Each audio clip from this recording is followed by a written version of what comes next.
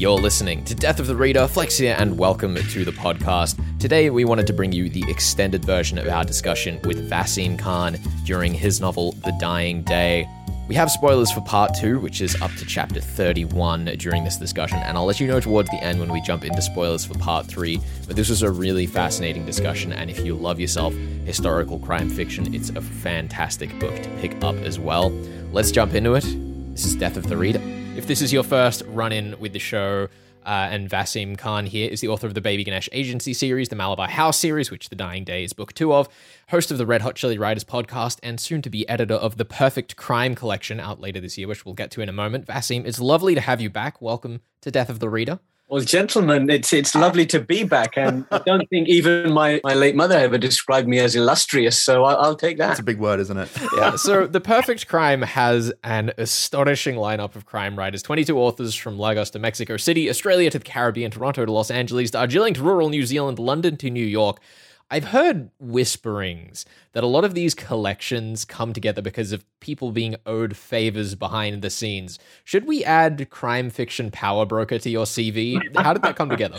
Well, look, to be absolutely honest with you, so my co-editor, Maxim Jakubowski, he had this idea a few years ago, and he approached me to find out what I thought about it. And I think, look, I'm not one of these people, as we spoke last, I'm not one of these people who stands on a soapbox and bangs on about diversity in the arts, et cetera, et cetera. I think that most people who are aware of what's been happening in the world over the last 10 years knows that this is a movement that's spreading and has merit. And there are reasons. There are unconscious or conscious barriers to these to the arts for people from various communities. And everybody, hopefully, is putting their best foot forward. And the crime fiction community has been very welcoming to me personally, as someone who came in as an outsider.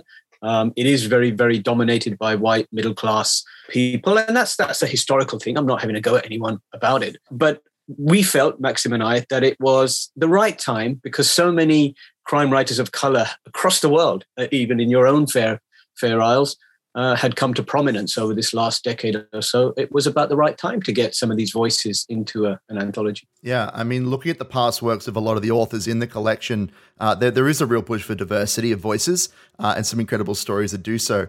Other than the satisfaction of a good yarn, Vaseem, is there one thing, a lesson or maybe a concept that you hope readers take away from the collection? Well, look, the first requirement that I set out when we were talking about this with the publishers, HarperCollins, was that this cannot be a chance for people to have a go at anyone. And neither do we want this to become some sort of great, nauseous attempt by any of the writers involved to go on and on endlessly about issues around diversity. So instead, we gave them a simple brief.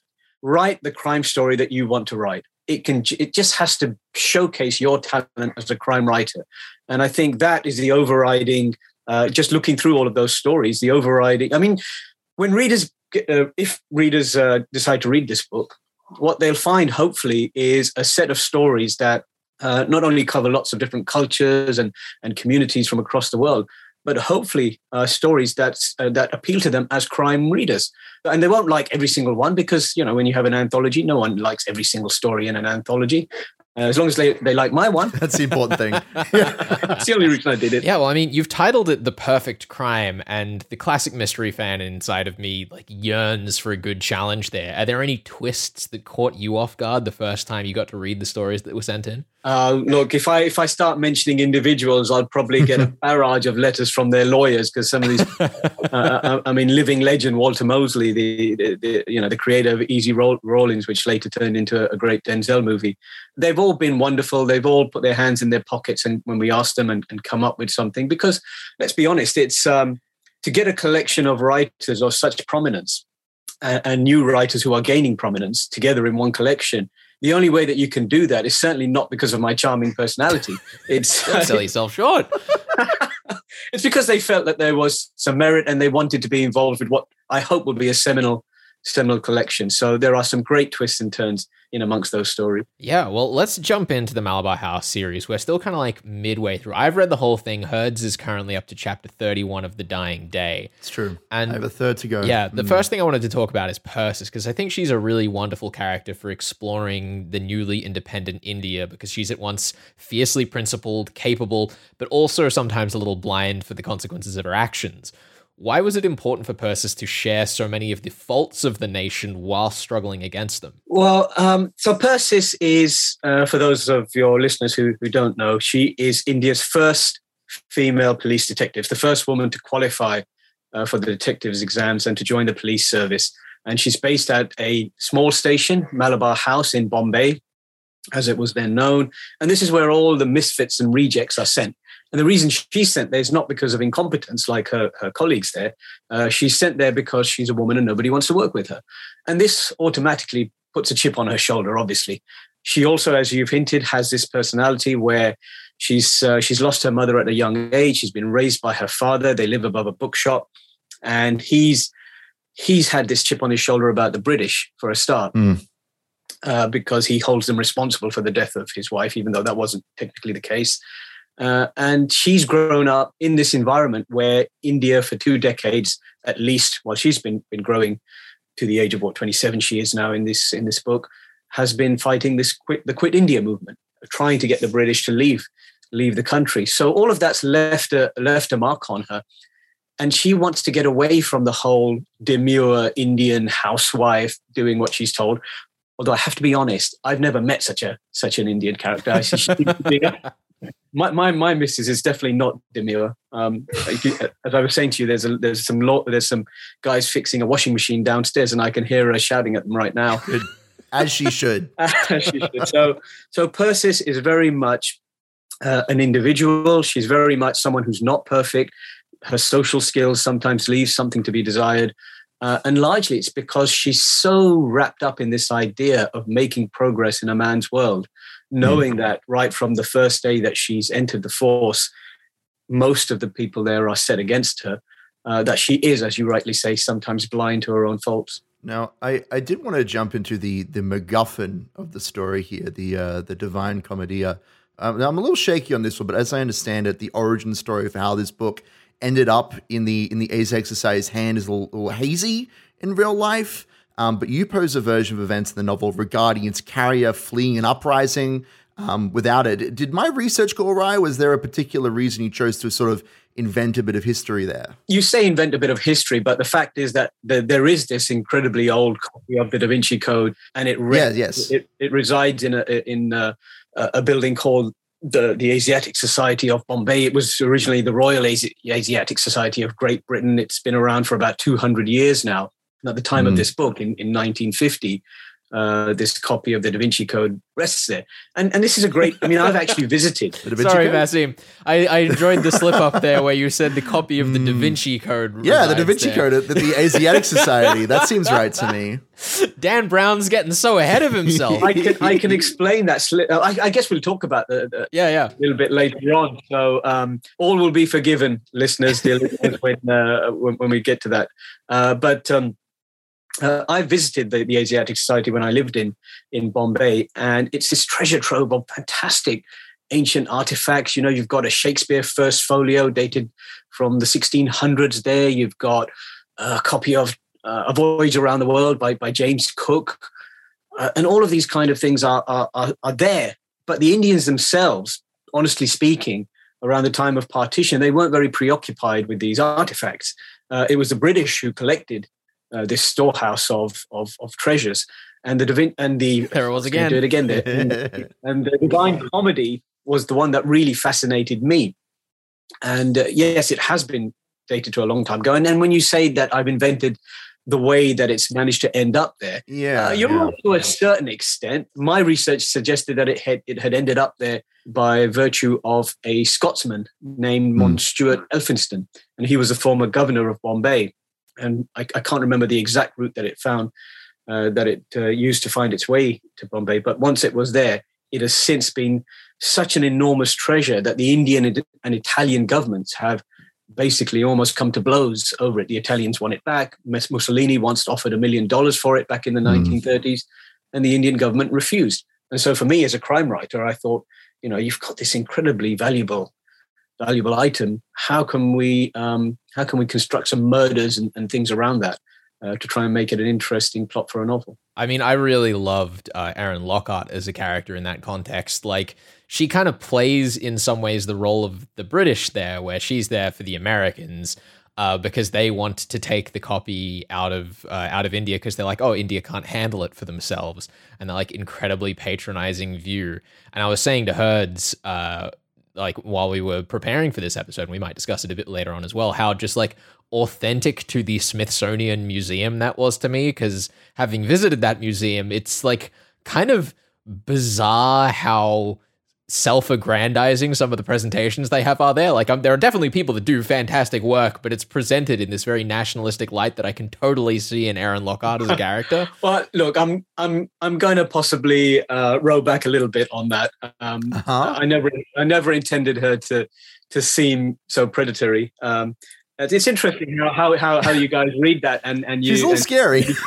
Yeah, I mean, I love museums, and the British Museum is no less guilty than the Smithsonian, and it's near where I work, and it's whenever I need some time to think, I just go for a little potter around the British Museum. But when you look at some of the artifacts there, so many of them have been mired in controversy because the countries from which they originate have wanted them back, and why wouldn't they?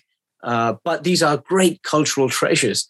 And the argument will carry on forever as to who they truly belong to, or who they should, at this moment of time, belong to, so that they can be showcased to the widest range of people. So I'm not going to be so hard on Erin and the Smithsonian. Yeah, I mean, like, as Erin herself kind of says in the story, there's always a bit of a good intention behind it all. It's just that, like, a bit gross. There's so many layers. There's so many layers to the issue to unpack there. That's like, Erin is only one facet of it, and it's just fascinating to me, like, as I guess a fan of the Smithsonian. I really like the museum, kind of seeing her portrayal in the book and just going like, oh yeah, that is a little bit how the Smithsonian is, huh? Well, in that note of colonialism, I'm sure that your listeners in Australia, you've been discussing this to death over the last couple of decades as well. I mean, yeah, we're recording this on Australia Day here, which has been my very its own controversy about Invasion Day. Should I be upstanding? Should I be saluting or blowing a trumpet? No. Completely normal behavior. We're pretty casual about the whole thing. We'll deal with that another time. I mean, that's what I do every morning anyway when I wake up. Of course. It's part of the British culture. Salute the Queen, of course. Yeah, I guess speaking of interesting set-piece characters to the novel, I wanted to talk a little bit about Seth, the commanding officer at Malabar House. He's a character that's so often an obstacle for Persis, but a lot of the time it also feels like he kind of doesn't want to be. He's only there because he's been, as you say, put out to the pasture before the glue factory by the Force. But at the same time, he's there because he was a part of the colonial system. How do you juggle putting characters with a lot of that kind of contextual nuance into the story without bogging things down? And I suppose, how do you resist the urge to take them from side characters to main characters? Well, as your listeners will know, as avid crime readers, no protagonist, no lead detective or whatever it happens to be, a journalist, a crusading lawyer, they can't operate in a vacuum.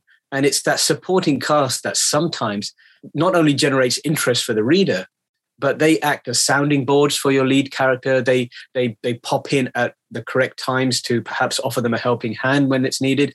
And the role of Roshan Seth, who is Persis's commanding officer, is to not only do that sort of thing and to act as both an antagonist for her, to sometimes goad her into doing things or to try and stop her from doing things so that then she can transgress those boundaries and make things interesting for us. But he's also very emblematic of many Indians who operated during the time of the Raj within the control or the purview of the British, and tried to do the jobs that they were handed, whether it was in the police service or political structures or the legendary Indian civil service. And they just did their jobs. But after partition, after independence, suddenly some of them were tarred because people felt that perhaps they'd cozied up to the British a little too much. They pursued their duties with a little too much zeal. during that British time. And Seth is one of the unfortunate ones who have suffered because of this. And that's why he was a very intelligent and officer, rising star in the Bombay Force, but now he's been relegated to Malabar House and he's become a bit of a drunk, as one does. I mean, what else are you going to do in post-colonial India, of course? Now, speaking of side characters, one thing that you have been, let's say, threatening to explore the whole way through the series is Persis' romantic side. She's resistant to it both because she's quite an awkward character and because she'd immediately get the boot if she got married off the force. Now, does the franchise hinge on Persis resigning herself to eternal awkwardness, or do you have perhaps a path in mind to get the best of both worlds? Well, you guys are probably too young to remember a terrific show the show that made Bruce Willis famous, Moonlighting. Now, that show, some of your listeners might remember it. It was successful because of the whole "will they, won't they" between Bruce Willis and Sybil Shepherd, which they managed to carry on for God knows how many series, and many crime series. They operate with a similar kind of principle. There's often a pair of leads, and there is this romantic tension between them. And in my case, it's between Persis and Archie Blackfinch, who's an Englishman. He's a white chap, and he's in Bombay to help the Bombay police force set up a forensic science lab. He's got his own set of idiosyncrasies, and the pair of them initially start off antagonistic, as all good romantic encounters should do. But then we realize that there is this mutual respect and attraction developing over the course of the series. And as far as I'm concerned, the longer I can keep that tension running without resolving it for the reader, the better. Because there's nothing worse than having all of your questions answered, really. I mean, theoretically, you keep it going until the end of time. Episode 100, in the Persis. It's true. You have really crammed both books into the first few days of 1950. It's true. There's plenty of more days left on the calendar. You could have one book every day, practically. You could have 365 days worth of books in 1 year. I'm just saying the opportunity it's endless. I'd capitalize. Well, yeah, the thing I wanted to mention is that Archie took a real kind of backseat in this book compared to Midnight at Malabar House, instead focusing more on like the dysfunctionality of her working with Fernandez after his previous betrayal. Was it easier for you to write a working Sherlock and Watson, or did the chaos of Fernandez and Persis make the other pairing a bit more fun? Well, I just don't like Archie. No, really? No, I mean, look. Curious. When you have a cast of characters, if you try and shoehorn a lot of stage time in for every single one of them in every episode of your series, it becomes quite boring for the reader because you have to find things for them to do. We can't just have Archie coming along and taking up loads of chapters where he doesn't do anything. And if there isn't something credible for him to be doing within the course of that investigation, then I'm afraid the spotlight has to return to the lead character, and that's Persis. That's so fascinating. It's really interesting, too, because I was reading a lot of reviews of the books, as I love doing after I finish any book, just to, sit there and clown on the people who leave unreasonably bad reviews. It's a little personal hobby of mine. That's usually my wife. But one thing that I found really fascinating is how many people said that they felt Archie, especially in the first book, was a really authentic portrayal of someone with perhaps autism and OCD. What was the, process for you making sure that character was represented in a sensitive but also, just ordinary way? Well, I can see some of your listeners rolling their eyes already because, people on the spectrum are not rare in crime fiction, and usually because it's often equated with either intelligence or a fastidiousness that serves you well when you're investigating small details and clues, or just a monomania that sometimes is very necessary for a good investigator. Now, I haven't used the word autism or anything about the spectrum. I've hinted at the fact that young Archie is possibly one of these people who operates in a very specific. But at the same time, as we see both in this book and the third one that comes out shortly, he's not the kind of person that when you initially you talk about people on the spectrum, that suddenly people get this image wrongly, I should say. Everyone on that spectrum has no social skills and is a particular way. He's somewhere where there are times when he makes Persis laugh. There are times when he makes her feel really warm and good about herself. So he's not completely unself-aware. of himself and his limitations. And at heart, he's a good chap. Yeah. I mean, that was particularly why I chose the word ordinary there, because that's like the key thing that I feel particularly classic crime fiction, as you kind of allude to there, gets wrong, is they're like, yes, it's one extreme or the other.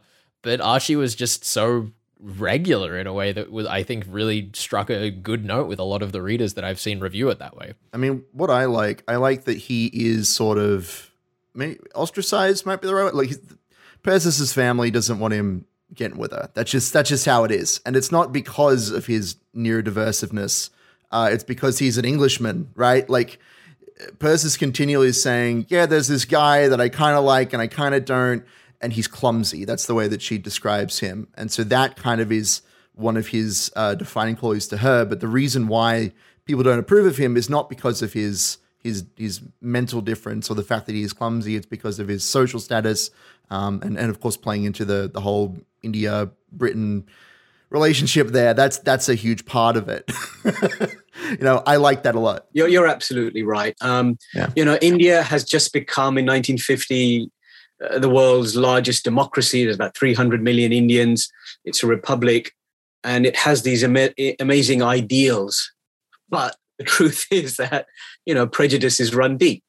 And for an Indian woman to be openly dating a white man, yes. especially an Englishman, that's going to be a complete no-no. And certainly it's a no-no as far as Perseus is concerned, because as you hinted earlier, the Bombay Police Service doesn't allow married women, or the Indian Police Service didn't allow married women to carry on serving. Yeah. So if they got married, they'd have to leave the service. And certainly that's not in Perseus's plans. The other thing is that Indians are by nature rule breakers. I mean, this was the real reason that Gandhi initiated the revolution. It wasn't because of all the injustices. It was the fact that he got fed up with all of the rules the British had created through the Indian civil service. And, he was asked to fill out a form in triplicate one too many times. And he said, by God, I'm not having this anymore. I'm going to kick the British out. But there are some rules that even this nation of rule breakers finds very, very difficult to break. And in that time, just after partition, after independence, a white man and an Indian woman, it's not that it didn't happen. It was just incredibly difficult. Yeah. I mean, maybe if he was half Indian, half English, maybe there'd be a chance. But, how it stands. Actually, that would have been worse because I mean, come on, you read Murder in Old Bombay, Ben. Where have you been? Hold on now. Did you not read how that book ended, Flex? Come on now. 2 points to Felix. Yes, you're absolutely right. The Anglo-Indians, as they were known, were reviled. 2 points to especially post-independence. Basim, have you read Murder in Old Bombay? I'm sorry, I don't normally call out authors guests on the show. Go read. Yeah, but the whole point of the end of Murder in Old Bombay, the whole point of the end of Murder in Old Bombay that Nev March said to us herself was that she was trying to give the community a kick in the backside for not being that way. Okay, good, great. I'm glad that this is the way we're taking this. The truth is that the Anglo-Indians were neither white enough to welcome to Britain as Pukka English people, and neither were they Indian enough to retain good relations with the Indians who had fought for independence, who always thought of them as slightly treacherous. Unfairly, again, I should say, but that was the impression that the rest of the Indian population had of them. You see, this is what happens when I try and make a cute reference to a previous episode we've done. I get clowned on. This is why I just shouldn't make references to anything we've done previously on the show. Anyway, can we... I like this phrase, clowned on. It sounds like something we should say about Boris Johnson. Oh, I mean, we do. It's probably just a bit too internet of parlance to have quite reached you yet, Basim. Yeah, I definitely shouldn't be saying it. It's very unprofessional. I'm not down with the kids, obviously. No, I mean, neither am I at this point. I was clowned on to introduce me to that phrase. All right. Shall we dive into something a bit more of an expert on, please. Individual who is going through this book, not having finished it. Now, Vasim, you mentioned the last time we spoke that there were many refinements that you had to make to get the riddles in The Dying Day right, just right even. And we really enjoyed the lessons about Indian history that was smattered throughout. How did you test the riddles to make sure their progression of difficulty was satisfying for someone putting in an effort to solve them, Vasim? Well, I banged my head against the wall quite a lot. That's a good one. That's a good start. Look, I made a slip up earlier where I called the Divine Comedy the Da Vinci Code. So I freely admit that was an inspiration for me. Now I know that the Da Vinci Code is not everyone's cup of tea. I personally quite enjoyed the books when they came out. The books featuring Robert Langdon, the symbologist. Of course, they've been incredibly successful around the world. So they're a foundation stone of modern crime fiction thrillers. And I wanted to do something similar, but set it in this Indian context.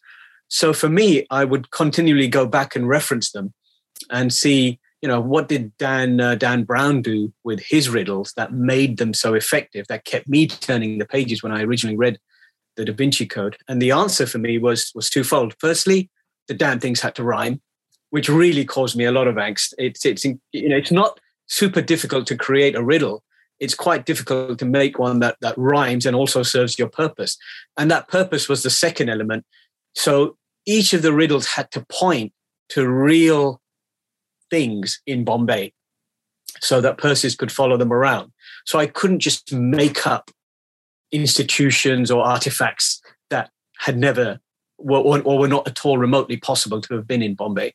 So that was a really difficult thing, trying to find places for her to go and things for her to do that could then be put into riddle form and then to rhyme the damn things, which nearly caused me to blow my brains out. Well, the second riddle is the one that I really wanted to hide, the one with the letters on the thigh of John Healy, which is an insane puzzle, by the way. I thoroughly enjoyed solving that one. Oh my goodness, yes.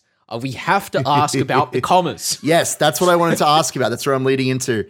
So here's the thing. This is why I'm interested in the progression of difficulty here, because the way that I tried to solve it, right, I used just the regular, what was it, the revised King James Version of the Bible, whatever it was, it's just the name of the Bible in the book. I tried to use that to solve it, and I got the first two words fine, and the third word came out Moonsterern, and then, of course, when I got to the fifth word, it was gobbledygook. And the way that I kind of imagine it in my mind, you've set up each of the words to be solved in such a way that it gets more difficult. You need to have a more thorough kind of understanding of like which book you need and how to apply the characters and that sort of thing. Is that something that you thought about when you were putting the riddle together? Because I found that you could very easily actually get the third word to work if you just remove some commas. But the fifth word, you use characters from a lot later on in the verse that was being used to solve the riddle. So it was impossible to kind of fiddle with the punctuation, try and solve it without actually having the black letter version of the Bible. Do you understand what I'm saying? I want to know how intentional that was and how much time you put into that. I'm very curious. Okay, well, I put an enormous amount of time into it. And I'll be absolutely honest with you. I'm not sure about where the commas are. It's been a very long time since I did that. So the thing that Herds and I both noticed, right, is that for the last two words, the two longer words in that riddle, the first letter is like right at the start of the chapter. Yes. And then there's like a gap of something like 140 characters, which means that the more different your version is, the further off you get. Yeah. And I looked at that and I went, oh, that's really interesting. I wonder why Vaseem Khan did that. But I happened to use the right version, so I just got the right one. Herds ended up with... What points to Felix? Yeah. Herds ended up with complete garbage. Well, hold on now. The point is that the third word was mostly fine. The fifth word was garbage, and that was very interesting. And when I say he actually figured out what the problem was and managed to correct himself, which I'm honestly more impressed with. Stop giving points to Felix! Stop giving them to him! He's read the whole thing! He's the I'm the one solving it! It's garbage. I have to be honest, though. I am impressed that you managed to solve that one, because that is a very easy puzzle. And, do I get points? You do. You get 5 points. I've already given you your 2 points for it on this episode. If you actually solve that without getting to the answer, and the same goes to any of your listeners who read the book, and especially if you're seasoned crime readers, you might have some inkling of how to solve it. But if you do solve it, I will be very, very impressed. Good. Yeah, I should say, Hertz has one riddle left to go in the book, but I have been so impressed with how he's managed to go through and solve all of these. These riddles annihilated me. I took like a week or more to solve each of them. Herds comes around and he's like, oh yeah, I finished it by the end of the page. Hold on, I said 2 hours. 2 hours for the second riddle. In my defense, I used a particular version. This isn't in your defense. This is in your compliment. This was a genius part of the riddle. I loved it. It was great. Well, in the sense that if somebody uses the wrong version of the King James Bible, they're going to get it wrong. But I had 2 editors check it through, and they also double check that it was correct. So hopefully if people write that they use the right version, they will also. Yes. Well, let's put it this way. There's like 100 different versions of the old Bible, and the fact that I assume only works with the black lettered version of the New King James Version of the Bible is pretty impressive because of just how many versions there are. And there could be one that still works and we don't know about it, you know? Well, I'm a huge fan of history. I'm a huge history buff. And just going through the history of the Bible for a book that is, the biggest selling book of all time, probably, for so few of us to know its actual history and how it came about. I found that illuminating. And I think I did a bit of a dump on a page within just to create some context around it, and I found that fascinating. Alrighty, well, it has been a pleasure, Vaseem, speaking with you again about your incredible work. The Dying Day and Midnight at Malabar House have been an absolute treat, and thank you once again for joining us, gentlemen. It's been absolutely wonderful to be back. 2 things I will end with. Firstly, we shall never mention cricket or the Ashes ever again. Please don't. I don't know what you're talking about. Don't do it. And secondly, can I tell you my favorite Novak Djokovic joke? Oh, absolutely. Yeah? Why did Novak have to pay for his flight to Australia with a MasterCard? Don't know. Because his visa was cancelled. God. All right. And that is where we're going to wrap up the part 2 discussion and jump into full spoilers all the way to the end of the book. Hope you've had the chance to read it before continuing, but if not, there's still some fascinating topics to cover anyway. While you're listening to this, there are links to find out more about the book and to Vaseem's website, so go check those out as well. Let's carry on. I wanted to ask about Niamh Forrester because she really got the cold shoulder by several characters. I really love the moment where the Greek scholar corrects her translation. That was classic. But it also, in some senses, the story. She's got the too obvious to be the culprit archetype in a lot of ways, but gets consigned to a glum-looking photograph in the Chronicle newspaper at the end rather than the redemption that archetype often gets. Why did you give the ever-obnoxious journalist Shana the last laugh in that situation? Well, I can't say that it was a conscious decision. I mean, Niamh Forrester is an intriguing character. So she's one of these Brits who are known as stayers-on. So they're Brits who have spent so much time in India that even when independence swung around, they couldn't imagine themselves going back to a life in the home counties or back in the Highlands of Scotland, for instance.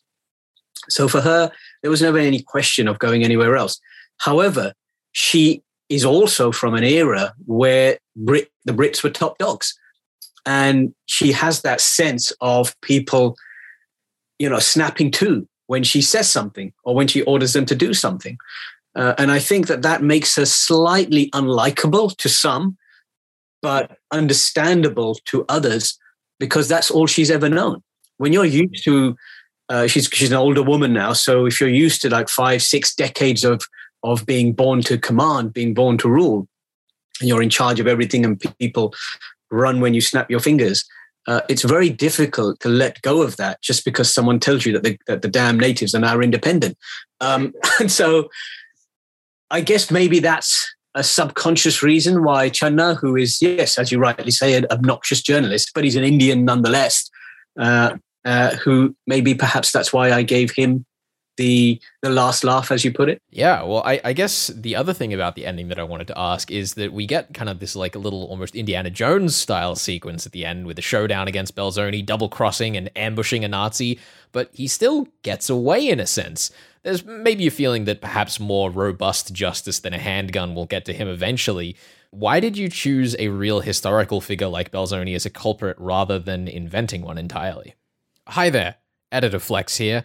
I just wanted to let you know that in that question there, I accidentally primed Vaseem Khan and myself to use Belzoni's name when the actual character we're talking about is Otto Skorzeny. Don't really know how that managed to happen and also how neither of us caught it, but hey, there you go. Keep that in mind while you listen to this answer. Okay, so to address your first point, you're right. Belzoni, for those of you who finished the book, Belzoni is the culprit, is one of the culprits, and he does get away with it. And that's because the real Belzoni got away with it. And the reason I chose Belzoni is, one, because he's an incredibly intriguing character from the Nazi regime, one who has divided opinion. Many claim that he wasn't one of these butchers who were in charge of concentration camps or who carried out these mass pogroms, that he was a fairly honorable soldier of the old school. And, he fought as a participant in the war. He fought for his country just as the Allies soldiers fought for their countries. And then he had this incredibly intriguing background where, as you read the book, you discover that he'd leapt in as an assault commando to save Mussolini from ignominy. And then he'd had these adventures after the war. He'd gone on the run, he'd escaped justice, or the justice that the Allies wanted to impose upon him. And then he'd ended up, weirdly enough, in Egypt as a main lieutenant of Nasser, the great Egyptian politician and military man. So for me, I thought that as a character from history, given that I was already using many aspects from reality, such as the copy of the Divine Comedy, the Asiatic Society, and some of the places and artifacts that Persis comes across during the course of the novel, I felt it just fit very neatly into the overall arc of the book. Yeah, and I guess the last thing I wanted to ask about before we wrap up is that we've been gifted the title of at least the provisional title of the third book in the Malabar House series, The Lost Man of Dehradun, I believe is how that's pronounced. Can you give us the inside scoop on what we should expect for Persis's third outing? Yeah, it's Dehradun or Dehradun. Either is acceptable. So in this third one, we start with a bang. We start with a man being discovered in the foothills of the Himalayas in a cave, in an icy snow cave.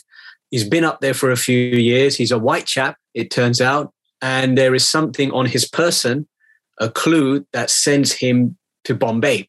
And because he's a white man, the Indian government decides that they absolutely have to find out who he is. And so they want someone to figure out for them before, so that it doesn't become a national embarrassment that they can't figure out why this white man was murdered and dumped in this cave up in the Himalayas. Another political hand grenade, as Seth puts it in this book. That's absolutely right. Another political hand grenade. And as we go through the course of the novel, we discover how Dehradun fits into it, and a lot of other history. I mean, my main objective with these books is obviously to showcase a good mystery. But at the same time, I'm very conscious of the fact that I want people to be immersed in both the environment of India and to get away from your local environment if you're reading this outside of India, but also to immerse you in these historical nuggets.